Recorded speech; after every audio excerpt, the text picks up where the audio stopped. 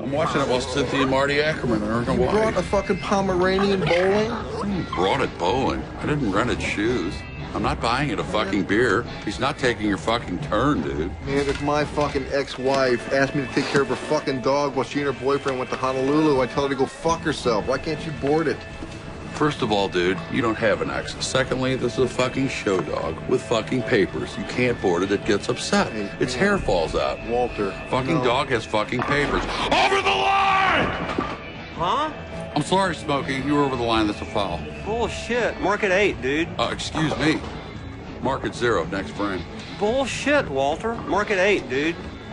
Smokey, this is not Nam. This is bowling. There are rules. Hey, Walter, come on. It's just, hey, man, it's Smokey. So his toe slipped over a little, you know? It's just a game, man. This is a league game. This determines who enters the next round robin. Am I wrong?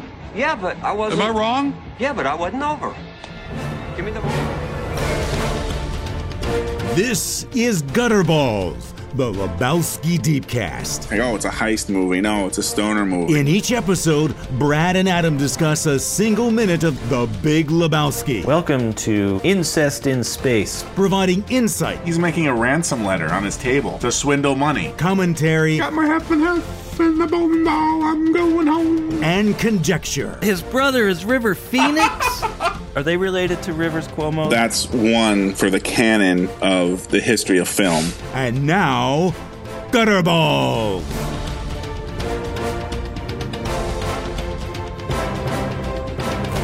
Here we are. Ep 18. Yes, number 18. I can't believe. Every episode just becomes more and more unbelievable that we're doing this and we're making progress. This episode is old enough to vote and die in any war. But Face not down old in the enough to muck. drink. Can't drink yet though. Yeah. So So we did get a some listener feedback.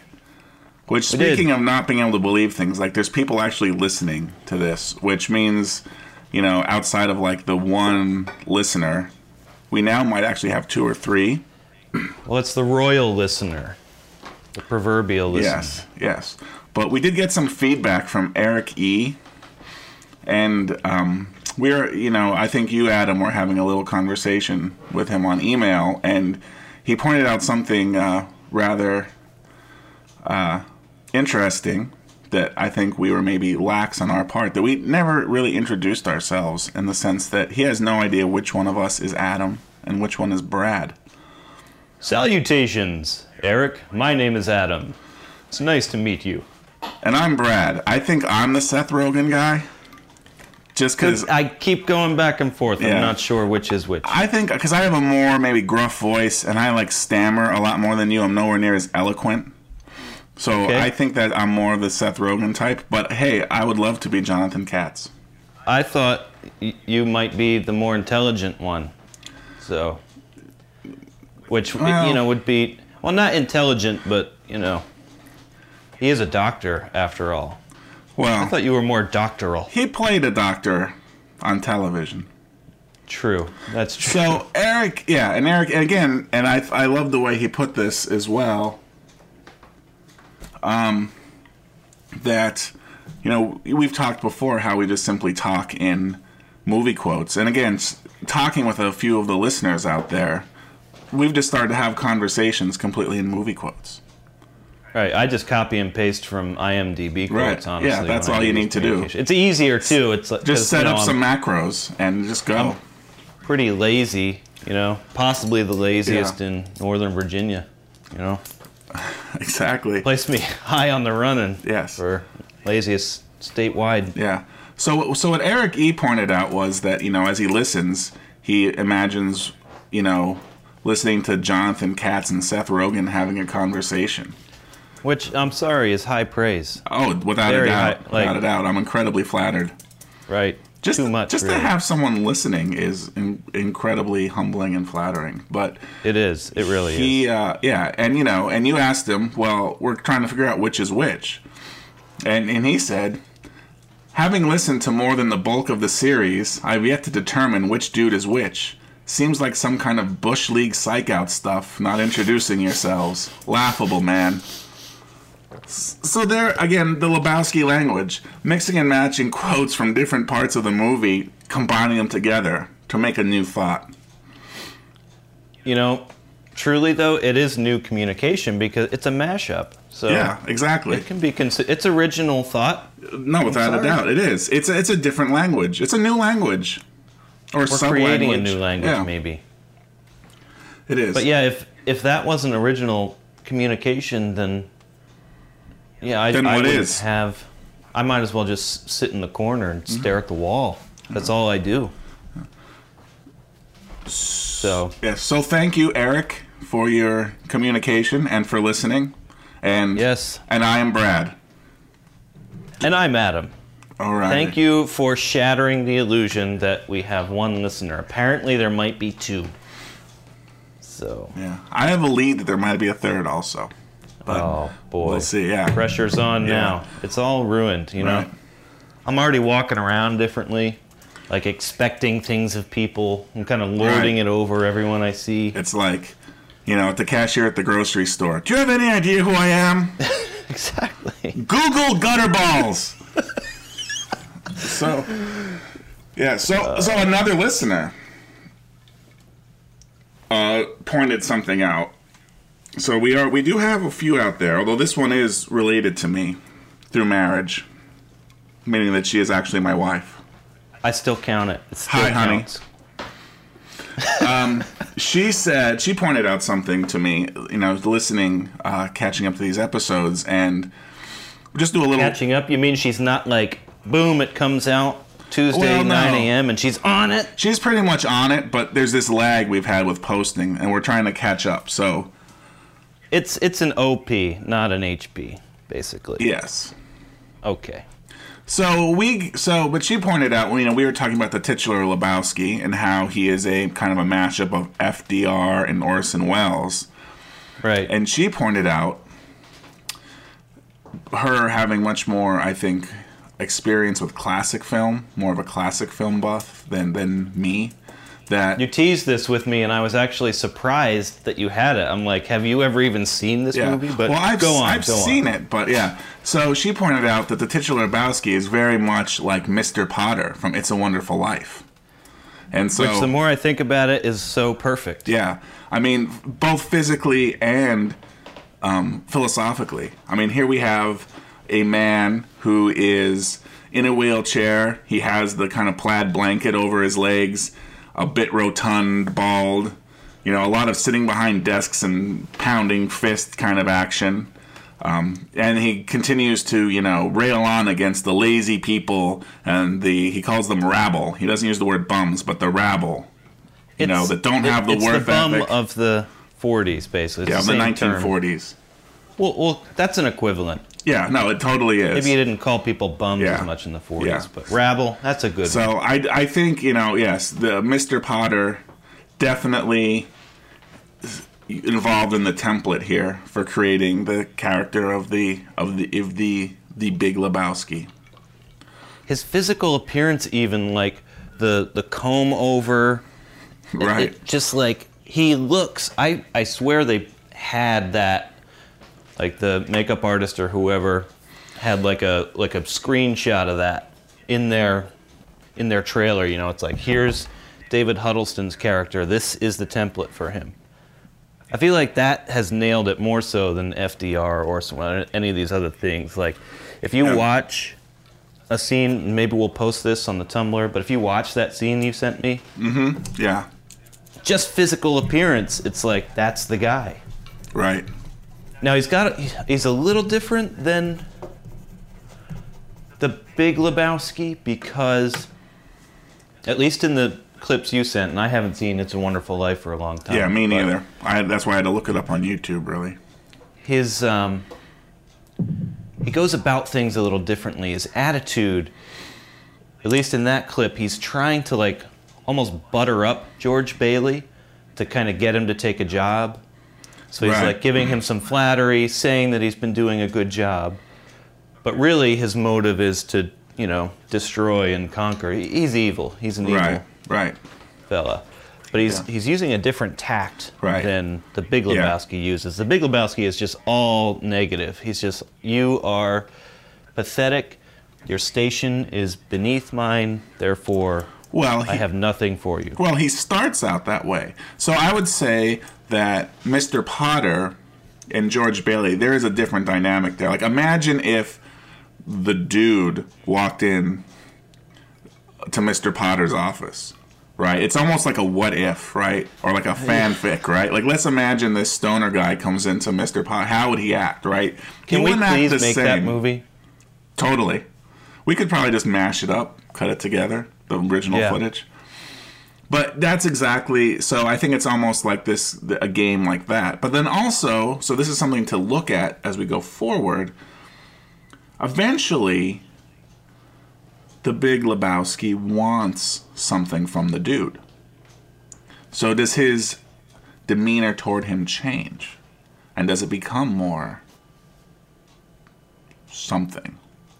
We'll just leave that out there for future minutes to discuss. And I honestly don't know the answer without, looking at it more closely.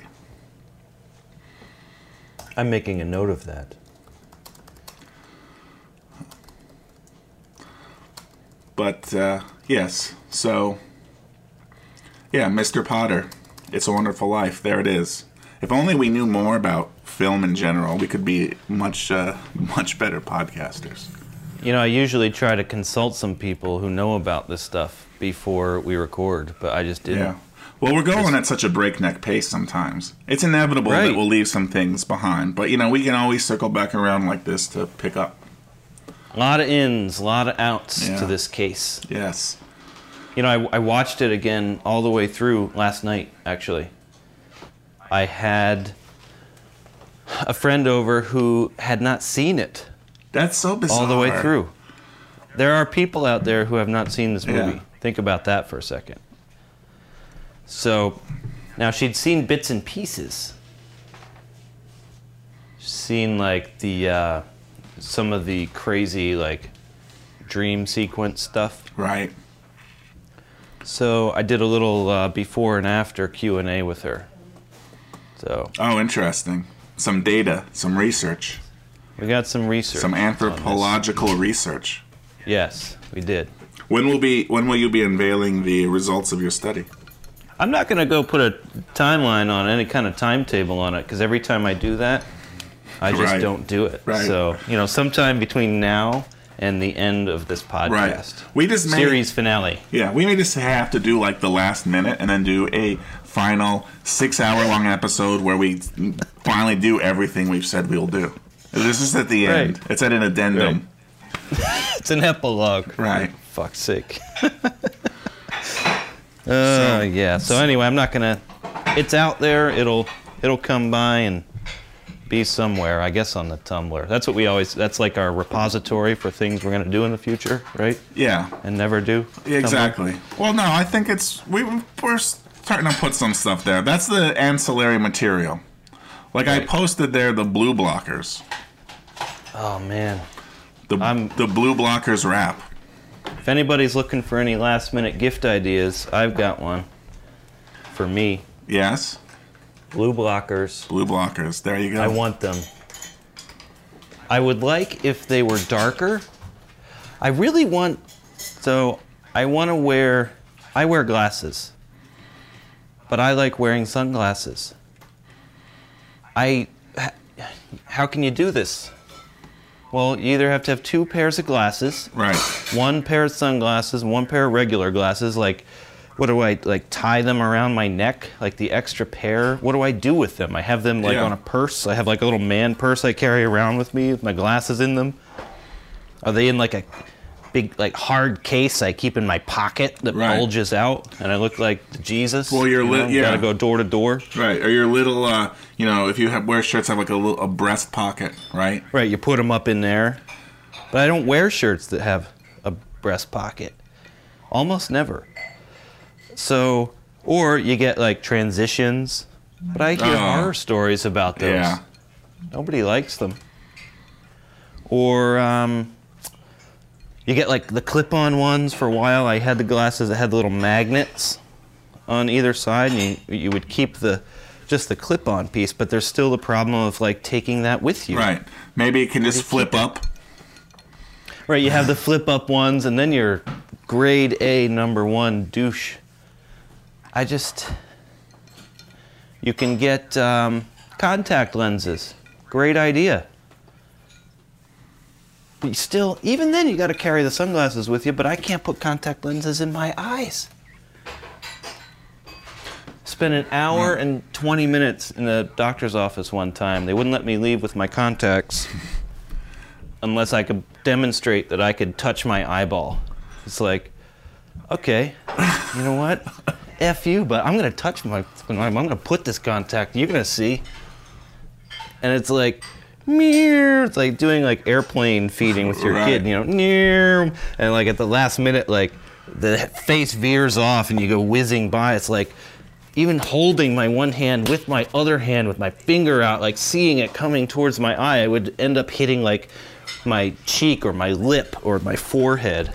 Like I couldn't, hour and a half almost, just couldn't touch my eye with this thing. So that's out of the picture. So basically my point is I want a giant pair of blue blockers, but I want them to be darker like Kim Jong-il's used to be. Yes. I want to look like a dictator. Well, that has been my philosophy. A despot. I've taken that tack in the past. They weren't blue blockers, but they were sunglasses large enough to go over my prescription glasses. I want to wear basically a helmet of sunglasses. Just like a space helmet. Right. That goes over your entire head. Yeah, just strap it on in the morning, go around, do your thing, come home at night, take it off, go to sleep. All right. The $1 million idea. I think we could turn that fashionable. Yeah. We call it life blockers. Exist in your own little bubble. Sun bubble. Sun bubble. Like that. Shade factory. Shade sphere. Shade sphere, that's good. That's kind of nice. Kind of flows a little bit. Shade sphere. It makes me think of that Tim and Eric episode like with the roommate. What shadows are afraid of? The Cinco privacy helmet. That's what it was called. Yes. With the what? So it's already been done on some level. Oh. But there you go. That's something else for us to add to the Tumblr. The Cinco privacy helmet. I don't watch that show. I've never watched that show. It's definitely you'll love it or hate it kind of a thing. I tend to love it. I tried to watch the movie. I haven't seen. That was a mistake. Yeah, I haven't seen the movie. I heard it's not very good. Yeah, it's. I don't know if that's the right phrase. I don't know that it's not very good. I don't think that's entirely accurate. It's just something. It's something else. Yes. Well, as the completist in me, I'll have to watch it at some point. Yeah, it's worth at least. As long as the kids are in bed, putting it on just to look at for a little while. And you can understand and, I don't know, be in on the joke or something. What's his name? Ebert gave up on the review halfway through. He was reviewing it, and it's like, you know what? Honestly, I just can't give a meaningful review to this anymore. I'm done. Period. That's awesome. It was. I would going around being a big fan of his, but that was pretty awesome. Yeah, if I was Tim and Eric, I would say mission accomplished. Right. Exactly. That's what they would want. They printed that out. They have it tacked up in their cubicle.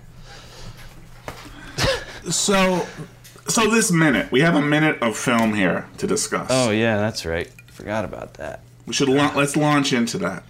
All right, let's start. So there is music in the background in the bowling alley here. We talked about this.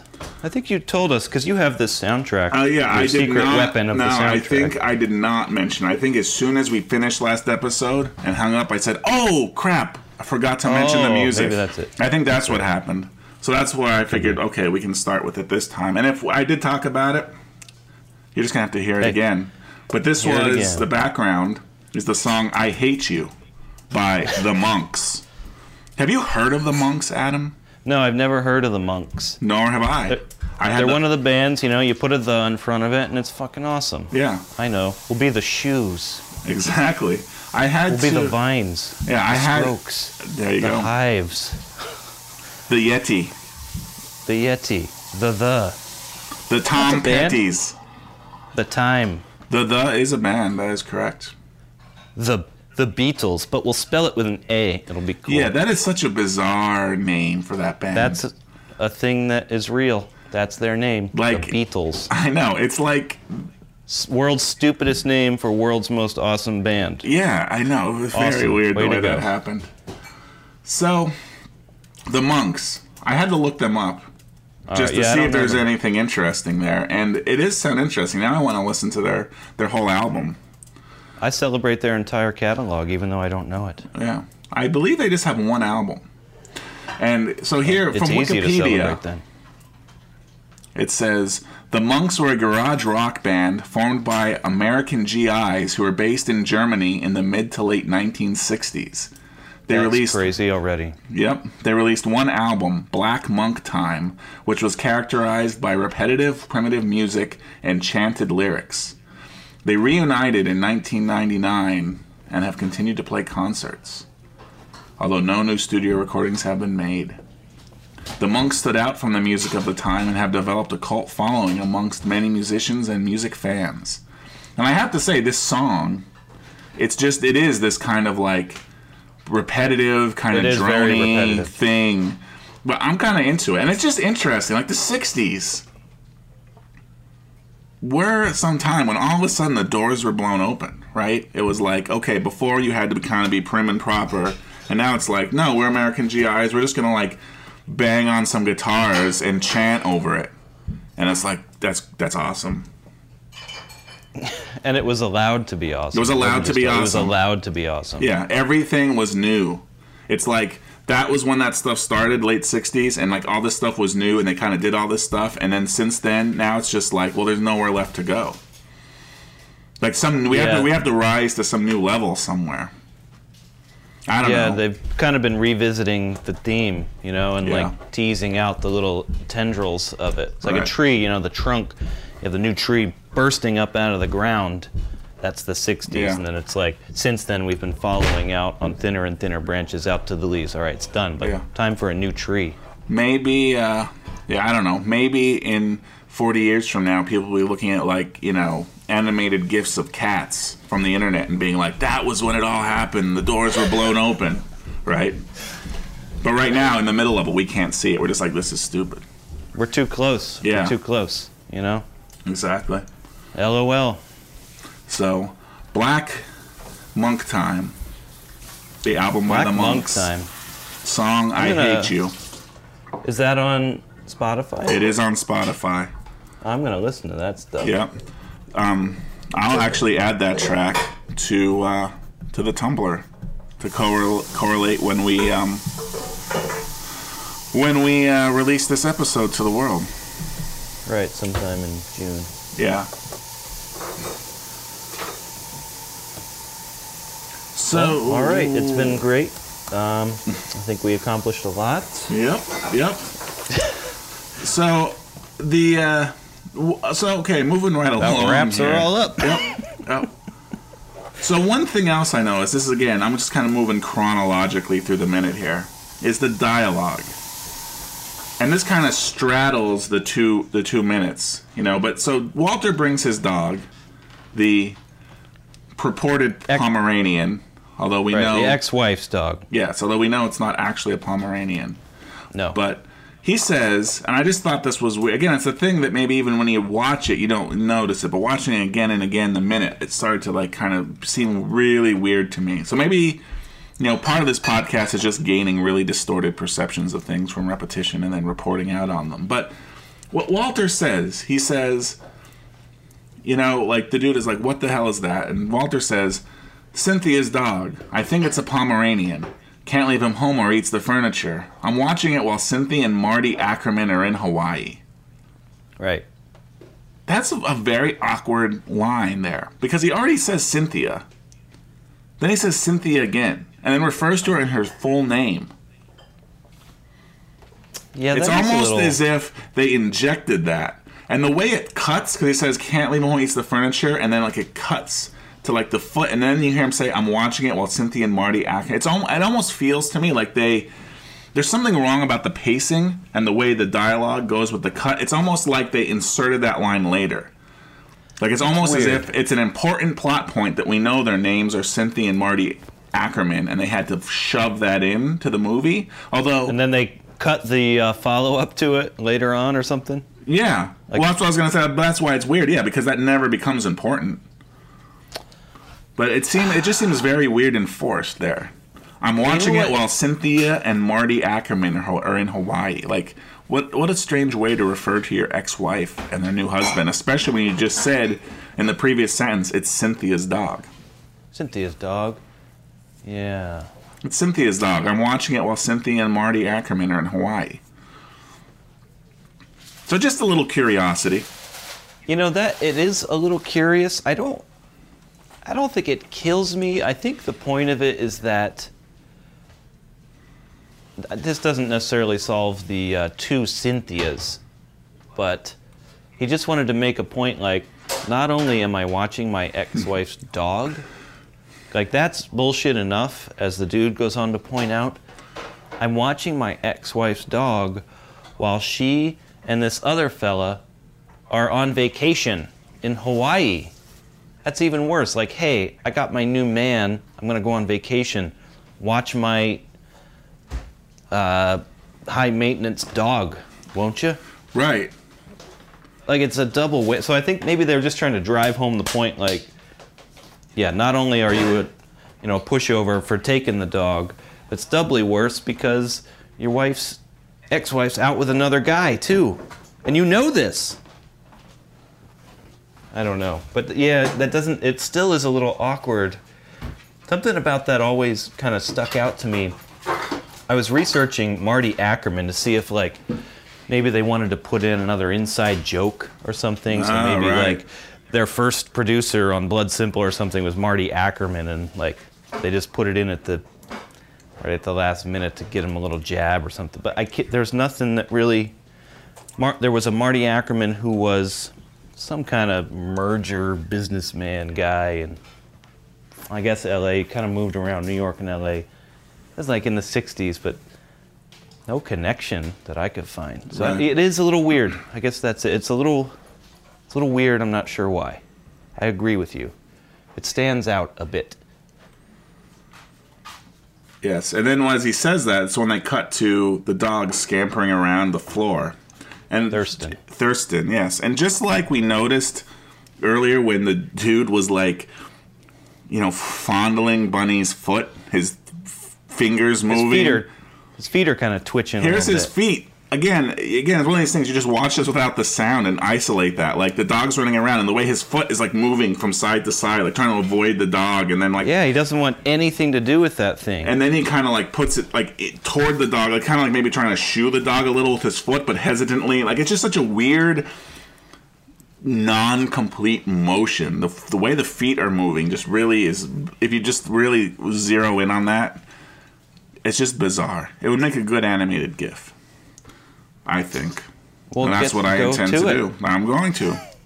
Right. There's one for the foot fondling that is going up with that episode, and there'll be one with the foot for this one. So awesome.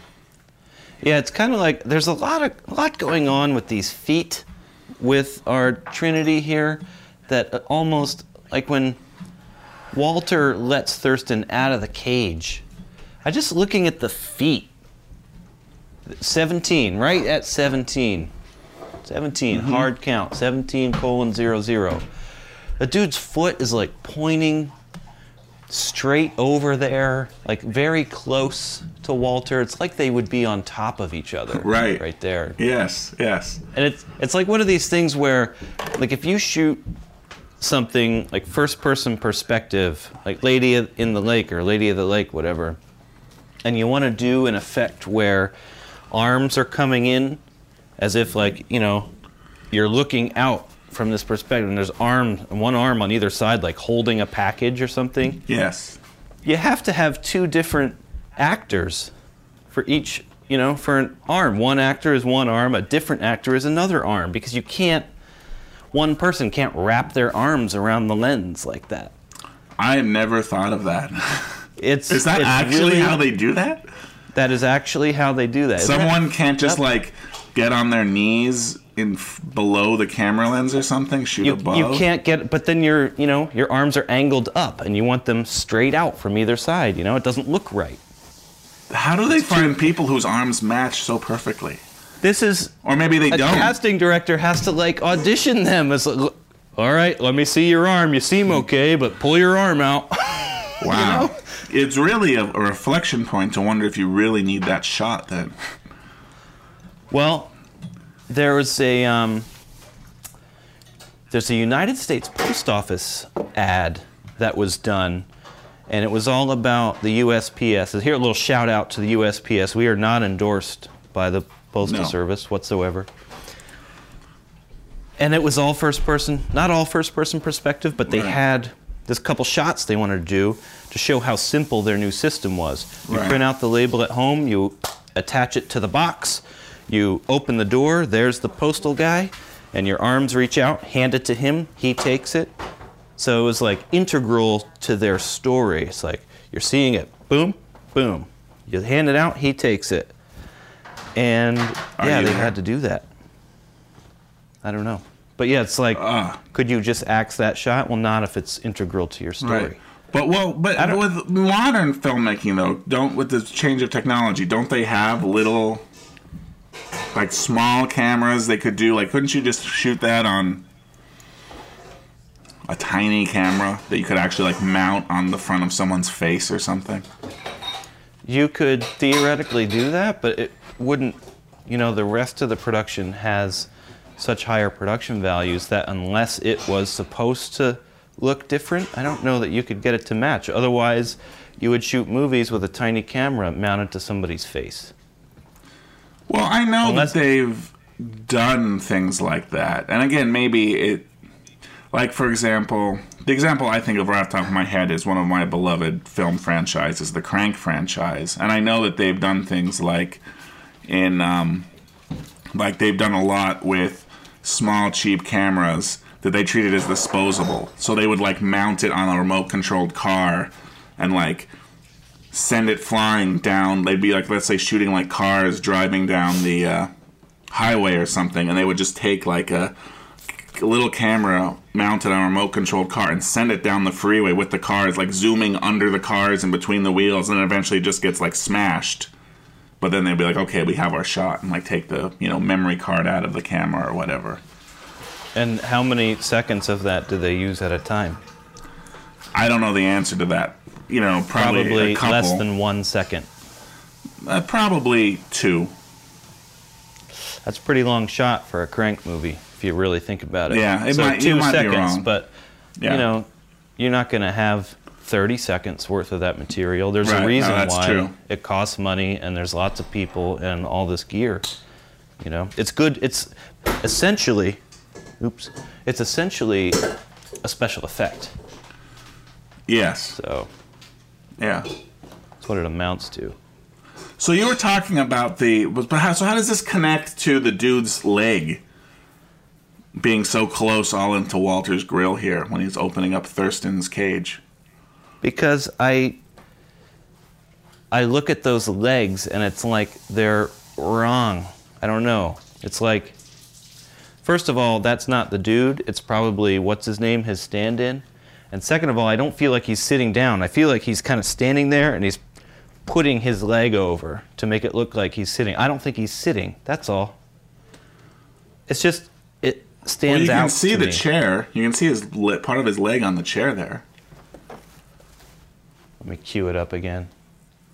So maybe he is sitting, but something about it. What seems wrong to me is like you said, they're so effing close to each other. Like literally, if they were like Walter's legs and the dude's legs are practically like entangled with each other.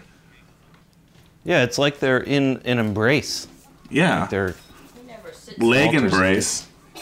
yeah, some kind of crazy leg embrace.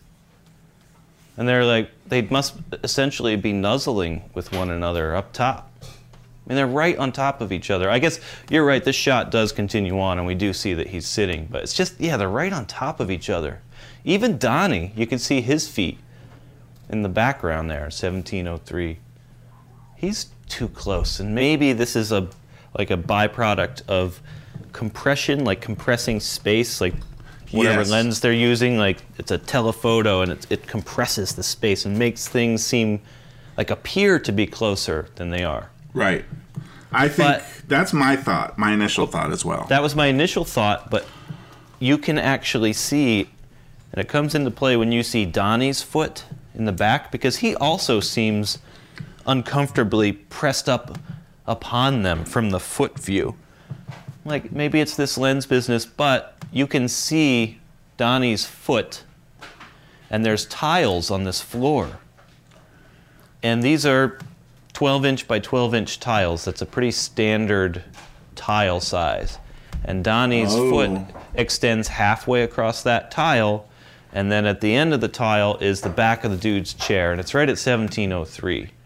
So it's like he's basically his foot is 6 inches from the back of the dude's chair. Right. And in fact, if you look at his right foot, I think it's underneath the dude's chair. Yeah, it is. It's like underneath the chair and actually touching the leg of his chair. But like when it cuts back to the more like, you know, you're seeing everyone from the waist up, they don't seem anywhere near that close. No, not at all. And again, it could be they really are close, but again, the different lenses, right? If it's a wider lens when they're shooting from up top, you know, people don't look so close. Yeah, I feel like they manufactured this foot shot. Just, they wanted it all like, Right. they just wanted it to look like that, you know? And it actually looked like they were, because you don't notice it again, unless it's like you repetitively watch this. It doesn't seem out of place until you start like scrutinizing every detail. Then you're like, well, wait, that's weird. Plus Donnie's feet, like he's all lounged back when you see the headshot of them.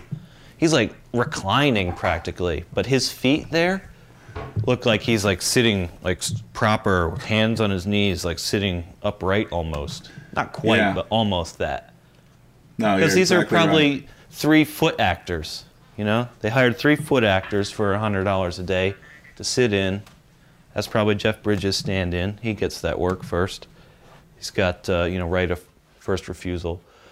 But yeah, it's just people who put on the shoes and the green pants. I don't think they maybe was not even paying Jeff Bridges, John Goodman, and Stevie B. Weird. Foot actors. Foot actors. Foot actors. It's a cottage industry. So while the dog is running around, you know, this is where we see the dude and Walter bicker, as they bicker throughout the whole movie. And it really is bickering. I think that's just the perfect word for it. Like an old married couple, bickering. Exactly, like an old married They're not couple. really mad at each other. They're just bickering. Exactly. It is really, because it's like the dude is like so frustrated, like all the time. You can see it building up. He's like, ugh, just shut up. It's like they're actually being, like, if this was someone you just met and you talked to them this way, they'd be extremely offended. You don't talk to people that way that you're not intimately close with. Yeah. And it's like and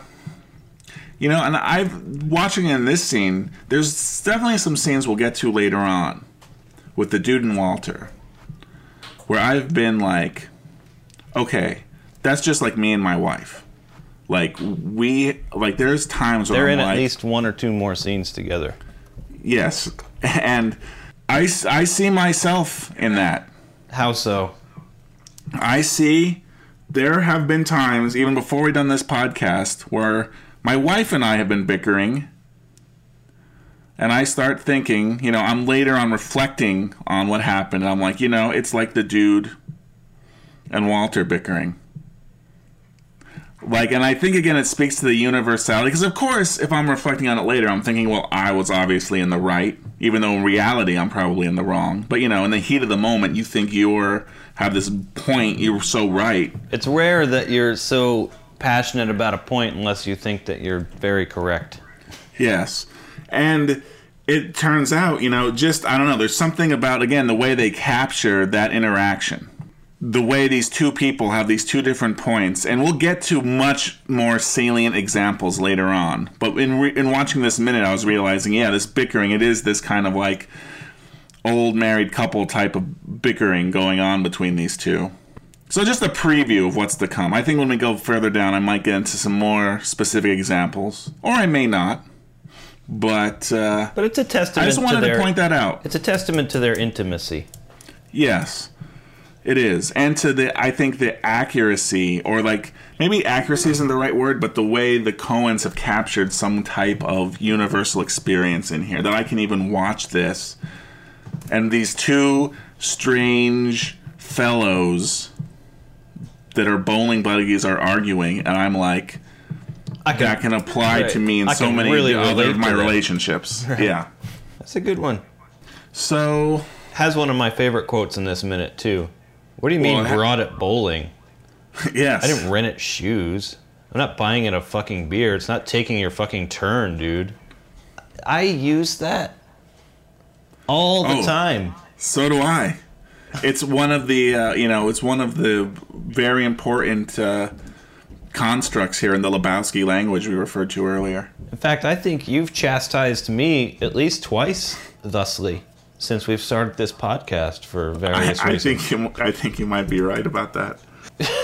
And this minute, so if we're going to be talking about important quotes, so this minute also has one of the most quoted lines. Over the line? Over the line. Over the line. Over the line! And this is to touch on, because we referenced forward to this moment. We were talking about how, I think I was making a point about how the dude gets surprised because the Big Lebowski has a sudden outburst of, like, rage or something. Yes. And the dude wasn't used to that. And the point was made that, Walter, I think you were saying Walter builds up to things and then explodes, but here's an example of him being pretty much perfectly calm and then explode, like, over the line! And just, like, it does come bursting out like that sometimes. Like he's a hair trigger. Right. Yeah, it's also a testament to what we said before, that somehow the Big Lebowski is some like bizarro version of Walter. Yeah. There's a lot of parallels there. Which by the tangentially then it makes Walter a parallel of Mr. Potter. Yes. Exactly. So over the line. He's pissed because Smokey stepped over the line, and this is a league game. Yes. And you can't go fucking around in a league. And if this was just some Saturday night where they're, having a friendly wager or something, you might, whatever. You might let it go. But there are rules here, and Walter is going to follow the rules. This determines who enters the next round robin. Is he wrong? Frame by frame through this minute, I noticed something I'd never noticed before. Okay. I always assumed, I didn't give it much thought, I just assumed that Walter is correct. That Smokey was, in fact, over the line. I took it for granted, like, you're not looking down at your foot when you're bowling. Right. You're looking down the lane. Yeah. But if you go to 1730 and a bit, so just before it turns to 1731, Smokey is, in fact, not over the line. And if you just go, he's parked on this frame, Smokey's left foot is facing forward, his right is turning back, because now he's maybe going to start to walk back. They've got, he knocked down 8 pins, there's 2 left, good bit of continuity there, and he is facing back towards Walter, and he was very deliberately placed there to visualize that, in fact, his toe has not crossed the line. So Walter's just seeing it from, he's got some parallax going on there. And Walter's actually in the wrong despite his contrast increasing blue blockers. Well, it's hard to say. You're going to talk about toe slippage and... Well, I just don't know. I mean, it certainly looks casually like, yeah, he's not over the line. He's close, but not over the line. But I think it's really hard to say definitively. Like, if this is a close call, like, you need, like, a photo kind of like... Not a like not a finish, but like kind of like that idea. Like, you have to go back to the tape to really make the call. Like, it's from this angle, it's hard. I mean, could his toe be touching the line? Be like, a hair over it? I can't say 100% no to that. Again, it's a borderline case, and that's why we have the argument here. So I never assumed per se that Walter was right. I was never sure. And I always felt it was like, well, they don't show us for sure one way or another, and we don't know. Again, just like the characters in this scene, I don't think can say for sure. They have their opinions, but, there's no way to be like, yeah, Walter's right, Smokey's right, the dude is right. Even again, if we're going to see it from the dude's point of view, the dude doesn't have a clue. I think that's kind of my point, though, is that you can't know who's right. Right, yeah, exactly. It's one person's word versus another person's word. So whoever's going to be right is the guy with the gun, obviously. Yes. But what I think is going on is that in the filmic language now, the Coens are giving us the answer here. And I think that's why... So when it's a little harder to see on the iTunes version, but when I look at the Blu-ray, okay, it's pretty clear that his toe is, you can just see it.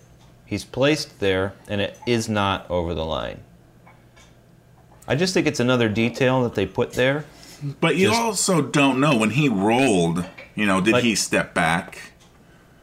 Yeah, I mean, it's not moving. Like, his left foot is just planted there. Yeah. Yeah. And it's such a quick, I mean, without, we have to pause it to even see this detail, really. So it's not like they were trying to telegraph to the viewer what was happening. It could be maybe a gem for the reward of combing through frame by frame. I think that's what I'm getting at. I think it is a gem. It's like, look, here's a detail that we put in there. He's in fact not over the line. You can see it if you look hard enough. Yes. Because otherwise, he'd be moving around. Because think about it. You're on set. You're framing this shot up. This is all you're looking at, is this shot. You're looking at it more than we're looking at it right now. That's true. It's framed up. You can see every detail in the whole picture. And they're looking at, the Sputnik shapes in the background and all the different lanes. And, maybe we got to get a bowling ball flying through in the background. So it's like you're scrutinizing every inch of the frame. It needs to be perfect. So, also, he's right in the middle of the frame, first of all. Not first of all, but just he's in the middle of the frame. Would the tendency be to put him on the left third or something?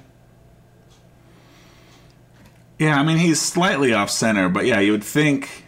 Ever so slightly. But yeah, you'd think he'd be much more to the left if you're framing this in the traditional way.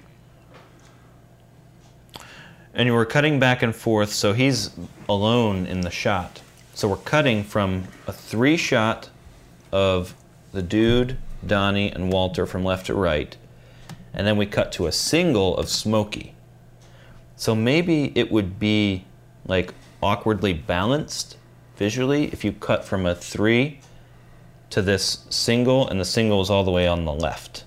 Maybe it feels weird in your mind a little bit, disjointed, a little off balance or something. Yeah, I can't say, but I could say there could be something to do with that.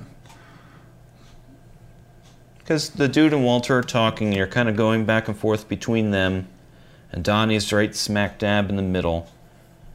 So I think if you cut to Smokey, and he's way over on the left third, yeah, your eyes might get a little confused. And Yeah. it would actually be more work. Like they get tired somehow. Yeah, it works actually. If you watch the cuts, like it's just right. Like it's not a mistake or anything. Yeah, I mean obviously not a works. mistake, but yeah, I'm not sure. I don't know enough about what you'd even call this.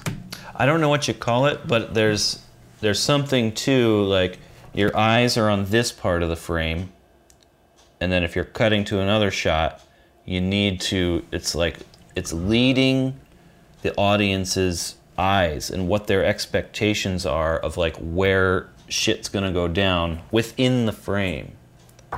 And I think, like, you know, sometimes you want to draw attention to negative space. It's like you're expressing an idea of openness or emptiness, or like, look at this thing in the empty area, or whatever. Like, you use that. But I think in this case, this movie is largely character driven. They want to keep it focused on the characters. So they wanted the focus to be clearly on Smokey when we cut to him. I don't know.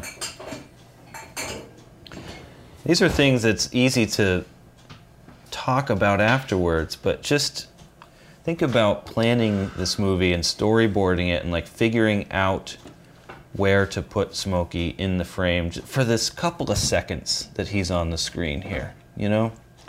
How many hours of work that took to make this look good and like flow correctly. I would want to see like a comparison, right? Like if we could somehow like reshoot it, like maybe put 'em on reshoot the it third.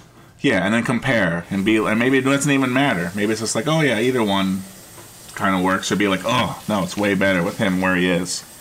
I would think just it'd be curious to do that. Yeah, I would too. I think it works. I don't know. I would say it's going to work better, a lot better this way somehow. For that reason, this is why I say that. So I edited this, just a little corporate video, right? It's one of these things where you have your script and like different people are saying parts of the sentences. They made fun of this concept on Portlandia recently. Maybe not recently.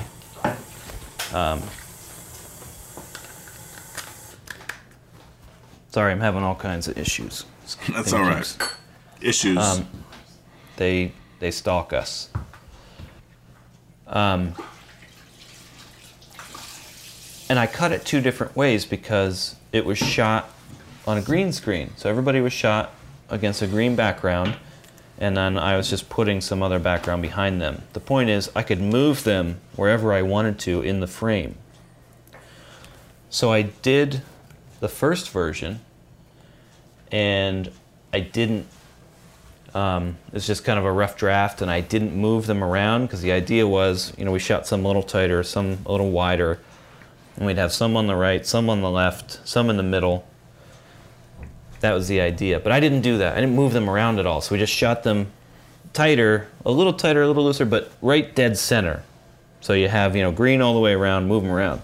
And I just left them all dead center for the rough cut. It's like, here it is, here's the timing, here's what they're saying, and it worked really well. It's like, oh, that looks good. And they were all just dead center.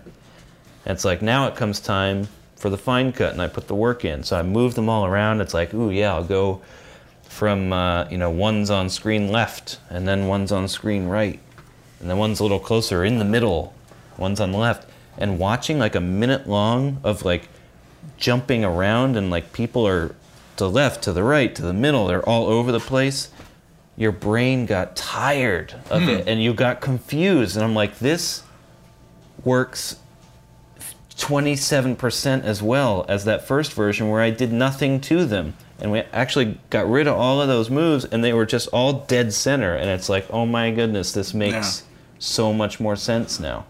That's surprising, because I thought maybe we were going to say jumping them around, it like varied the shots, it kept your brain more engaged or something.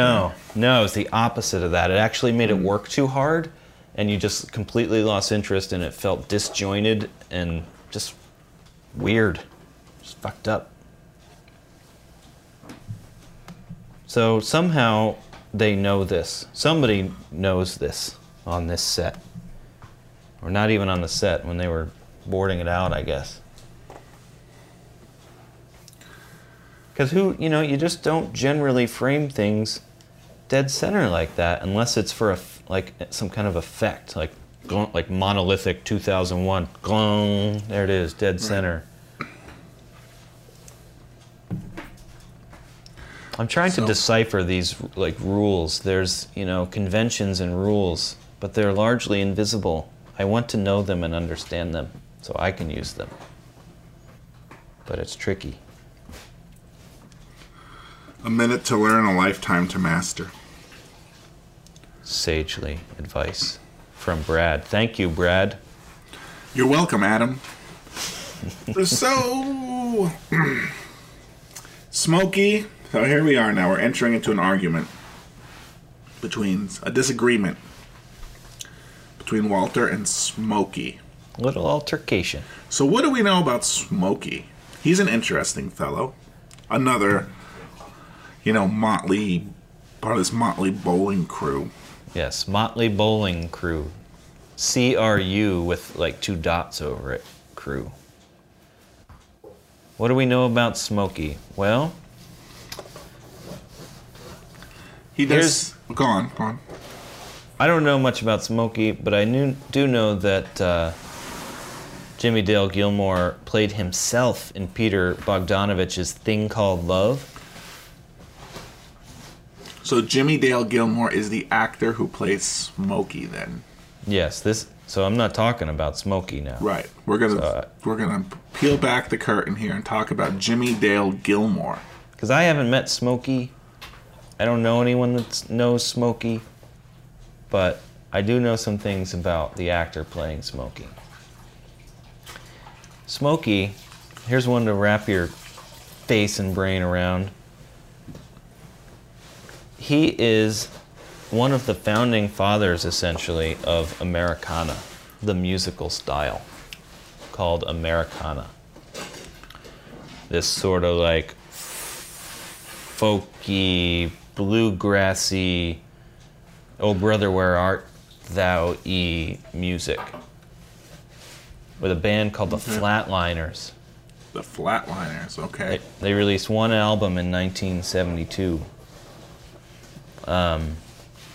And then that was basically it. Now, I think they did release one finally after, 30-something years. In 2009, they had a follow-up. But they are deeply, deeply respected in the music community, for being some of the pioneers of Americana. The Coens are really into music, I think. Yes. Just to have this guy in your movie, and when I first saw it, I had no clue who Jimmy Dale Gilmore was. No idea. It wasn't until recently, even, that a friend of mine pointed it out to me. It's like, that's Jimmy Dale Gilmore, right? It's like, I have no idea who that is. One of the pioneers of Americana. His producer was T-Bone Burnett, and Burnett was actually responsible for basically recruiting him to this role, I guess. The reason I mentioned Peter Bogdanovich's Thing Called Love, though, where Gilmore played himself, is because Bogdanovich also directed Texasville, starring Jeff Bridges. So everything is just in closed little loops. Right. Or half-closed loops. I don't know. Eventually the loop closes, I guess. Takes you a while. Takes a couple turns, a couple roundabouts, but it all circles back. Well, Peter eventually. Bogdanovich did The Last Picture Show. Wasn't that like some sort of prequel, sequel, requel to Texasville? Or was that the precursor to Texasville? I think Texasville may have been the sequel to that. Yes, that's what I meant to say. But yeah, they're really, because Texasville was 80s, right? Last Picture Show was like 71. I'm looking at it. Yeah. Right. And that was what put Jeff Bridges on the scene, isn't it? Dwayne Jackson. Yeah, he played Dwayne Jackson. Which I've never seen The Last Picture Show, I don't think. Nor have I. Now my brother loves it. He swears by, well, not necessarily Last Picture Show. I've Texas, kind though. of always wanted to see The Last Picture Show. It gets referenced so much. It's on my list of things to see. Yeah, but mine too. But I also have like the Grand Canyon on that list. So it's like The Last Picture Show, Grand Canyon. No. You should see the Grand Canyon before you see The Last Picture Show. So I can't, in Do you good mean conscience. Grand Canyon, or do you mean The Grand Canyon? The Grand Canyon. Like the gouge in the earth at the bottom. Oh, you mean the actual Grand Canyon, not the movie Grand Canyon.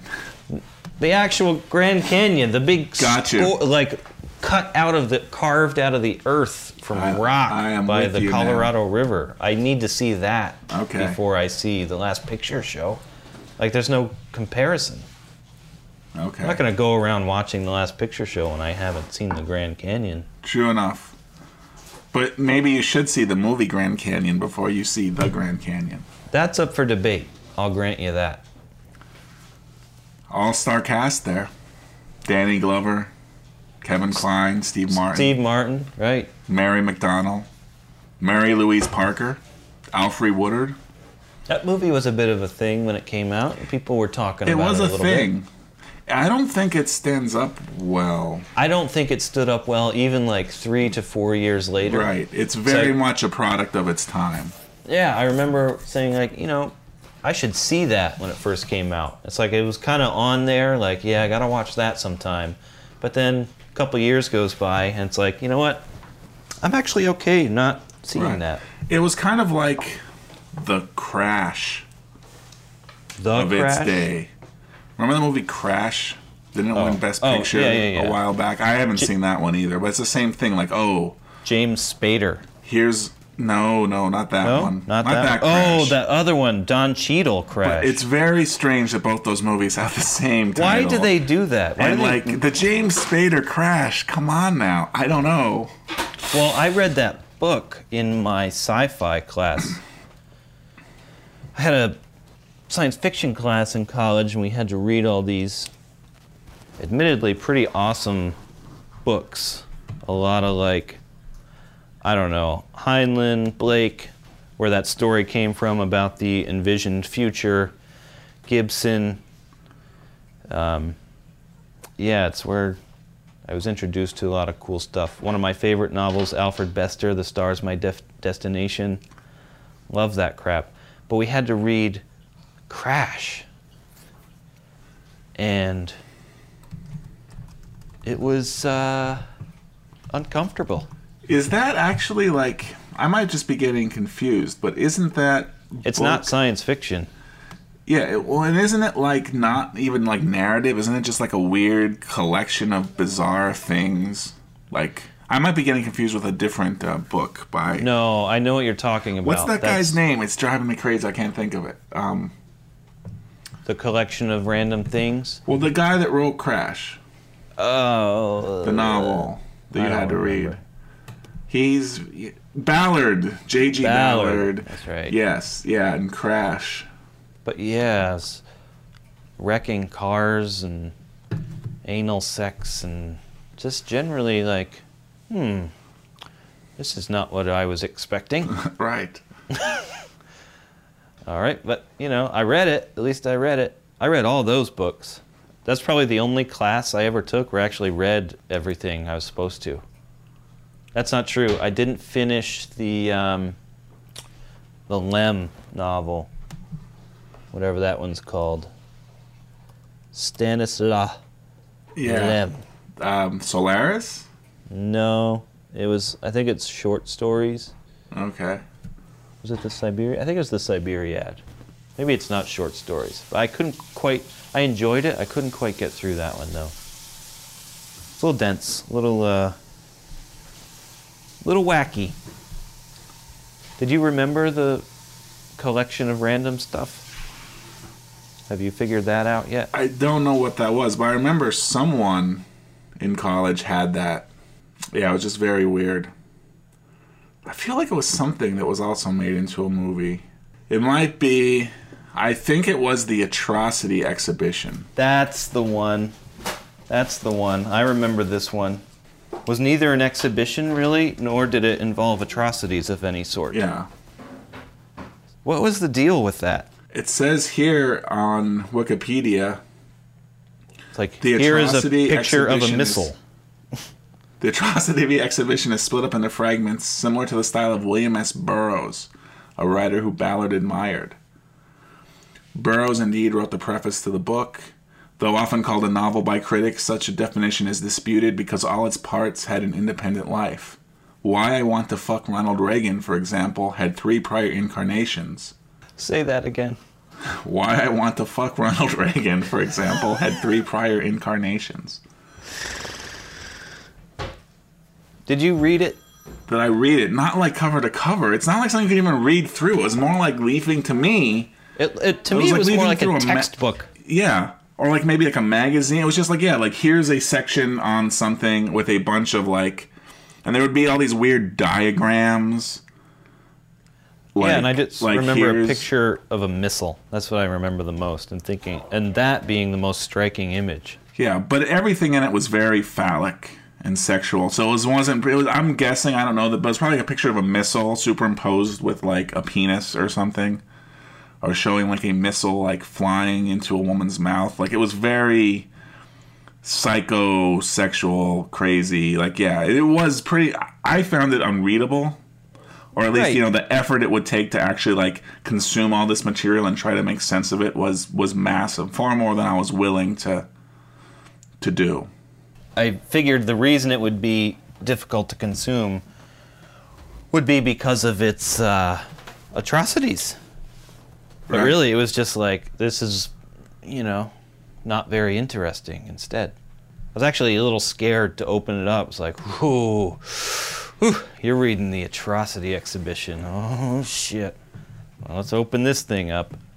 Oh, I actually have to put effort into, like, comprehending this collection of things. Yeah. Who wants that? I wonder if Jimmy Dale Gilmore read the atrocity exhibition. Undoubtedly. He's a Taoist, after all. Yes. Must be exhausting. Yes, IMDb says the inside joke, of course, is that as a practicing Taoist, Gilmore is himself a pacifist.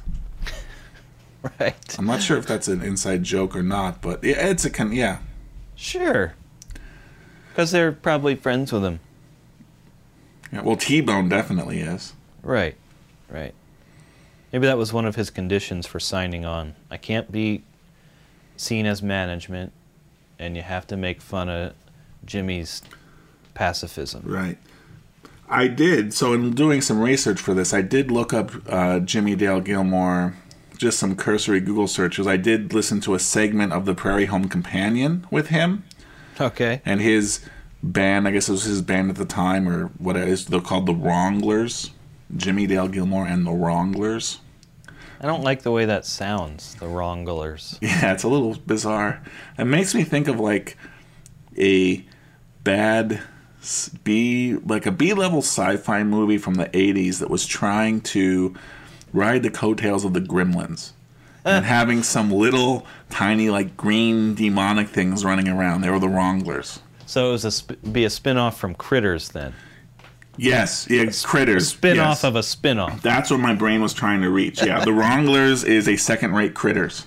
Do you realize this is the second time we've referenced Critters in this podcast? It comes back. Because it features bowling. Yes. There's bowling in Critters. Briefly, but it's there. Yeah. Well, and the Wranglers then features, Americana. Substitute the Americana for the bowling, and the Wranglers go spewing forth. Are they But- teethy? Are they toothy, these Wranglers? I think so. Yeah, they some got teeth, on them. right? They got some teeth on them, without a doubt. They're probably covered in teeth. Yeah, You can't touch it or pick it up. They're just Right. all like razor-like great white shark teeth sticking out in every direction from Right. every square inch of the skin. until they open their mouth, and then that's filled with teeth too. Teeth Yeah. upon teeth. 18 like rows of teeth. Yeah, and every time one comes out, like there's 6 more there that can swivel up into place. Mm-hmm. The Wranglers. The Wranglers. But anyway, so I got a chance to hear like Jimmy Dale Gilmore out of character, because I was wondering, like, again, with these movies, like, I can't imagine that Jimmy Dale Gilmore isn't actually Smokey. It's hard to do that. You figure he's playing himself. Something like that, yeah. But no, he is nothing like Smokey in this audio recording. There's not. I mean, you can tell it's the same guy. Animated and sprightly. I mean, you can tell it's his voice, but it's not the same character at all. Well, he was the front man and the singer and the songwriter for the Flatliners, I think, for the most part. I mean, that alone should tell you, like, he's not this soft-spoken, behind-the-scenes fella. Right. He's front and center. Yeah. Interesting fella, this Jimmy Dale. Jimmy Dale. He and the dude, They and Jeff called him Bridges Jingle would, Dale. riff. They'd jam a little bit. They'd do some picking and some strumming between scenes in the trailer. I guess Jeff Bridges is a musician also. Yes. Well, Jeff Bridges goes on to play that Crazy Heart, is it? Yeah. That much Crazy. acclaimed movie where he's like a folk singer type guy. Is that what it's Crazy Heart? Yeah, he played Bad Blake. Didn't see it. Didn't see it either. I don't see a whole lot of movies. I just stick to the must-sees, like Lebowski. And that's pretty much it. Yeah, when I think about the fact that I watched The Big Lebowski front to back again, I think about all the other things I could be doing. But that's what I chose to spend that portion of my life doing again. Well, you were doing it to share, right? You were proselytizing. Right? Thank you, right? That's all right then. Like, yeah, it's so great because when you see a movie you love so much and then you try to share it with someone new and hopefully they like it, it's like you get to see it again for the first time. You get that vicarious thrill. Like, I love that. Yes. I love being able to do that. Being like, we're going to sit down and watch this thing that's so totally awesome and you have no idea how awesome it's about to be. Yeah, that can happen with lots of different, like, that can happen with a song, like a piece of music. It can happen with, like, a dish, like a meal at your favorite restaurant, like, oh, I'm so excited for you to try this. What else does it happen with? That's a thing that humans experience. Yeah. In multiple arenas. Right. We need to make everyone else... Maybe it's partly we just want to validate ourselves. If I'm to be more cynical. As I tend to be sometimes. I'm really into this music in the background, too. I'm going to listen to this repetitive, chanty army rock. Yeah, I'm going to load that up. Well, what else you got? You got anything else? Not too much. I mean, I think the acting in this scene is nice. Again, watching again and again. I'll just mention two things briefly because we are starting to run a bit long probably. But, again, so we have this argument. And, again, watching John Goodman's performance here as he continually becomes perturbed with the situation. And I noticed how he's saying, like, this determines who enters the next round robin. And, like, his head starts shaking. Like, he can't even believe that this is happening. That anyone could not understand this. How could you interpret this situation any differently than I am interpreting it? It's very clear. There's this head shake that goes on. And then I was also watching Donnie in the background. Yeah, Donnie's got a weird face going on back there. I mean, I kind of think of it as like he has a look of concern. Like he knows something's happening. He's better a little, pay attention. Something's happening, but he's unsure. There's some uncertainty. Like what's going on now? It's more than concern. It's a little. It's the taste. It's a little distasteful. Yeah. I would say it's a little. This is distasteful a bit, for my tastes, anyway. Yeah, it's because it's kind of his top lip is kind of like curling up a little bit. It's like this weird, like yucky, not half smile. It's like he's just seen something icky in the bottom of the drain in the sink. It's like, ugh. But he's a little bit behind. He's not totally up, but he does sense, kind of like when the animals were running from the tsunami. It's like They're all running. They know. They don't know what. They couldn't tell you, but they're running. They know something is wrong. Humans are oblivious. The animals know. Yes. Donnie has like this animal sense about him. All right. Should we put a bow on this? I believe so. I just need to, then I can go, hit the head, All right. which it says in the background there. Hit the head. That's what it says. Hit the head. It's right to the left of the dude's. yeah. Well, it actually says hit the eid. Right, you can't see the But- H. We're assuming it says hit the head. And there's a picture of a bowling pin next to it, Right. which is that's kind of phallic also. Could be. Yep. This was, they don't assume there's a lot of women here in bowling. This was kind of throwback. Right. You can be Made in the 50s. as chauvinistic as you want. There's a pro shop in this bowling alley. I noticed that. I'm noticing that too now that you're drawing more attention. Yep, pro shop. Do they still have pro shops in bowling alleys these days? You go in there, it's like, man, my ball's been acting funny. It's kind of got this wobble I don't like to it. And, he takes it. It's like, all right. And he puts a tag on it. It's like, come back in 5 days. We'll take a look, give you an estimate. What goes on in the pro shop? That could be it.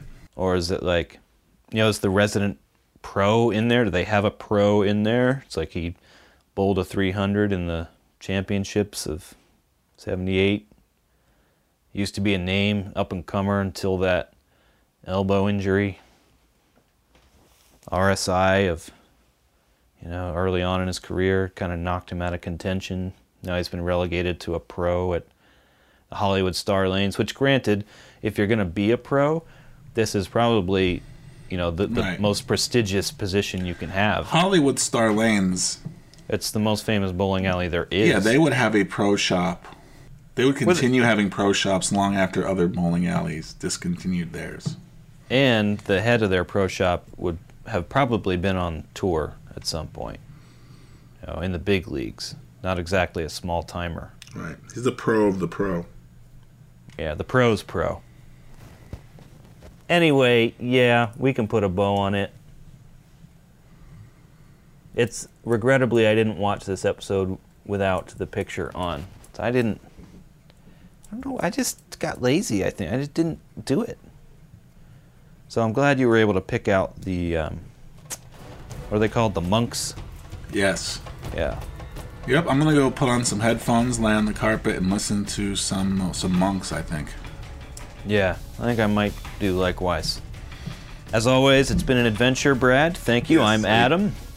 And this is Brad, signing off. It's been a true pleasure, my friend. Always. Poop deck. Next time on Gutter Balls. Smokey, my friend, you're entering a world of pain.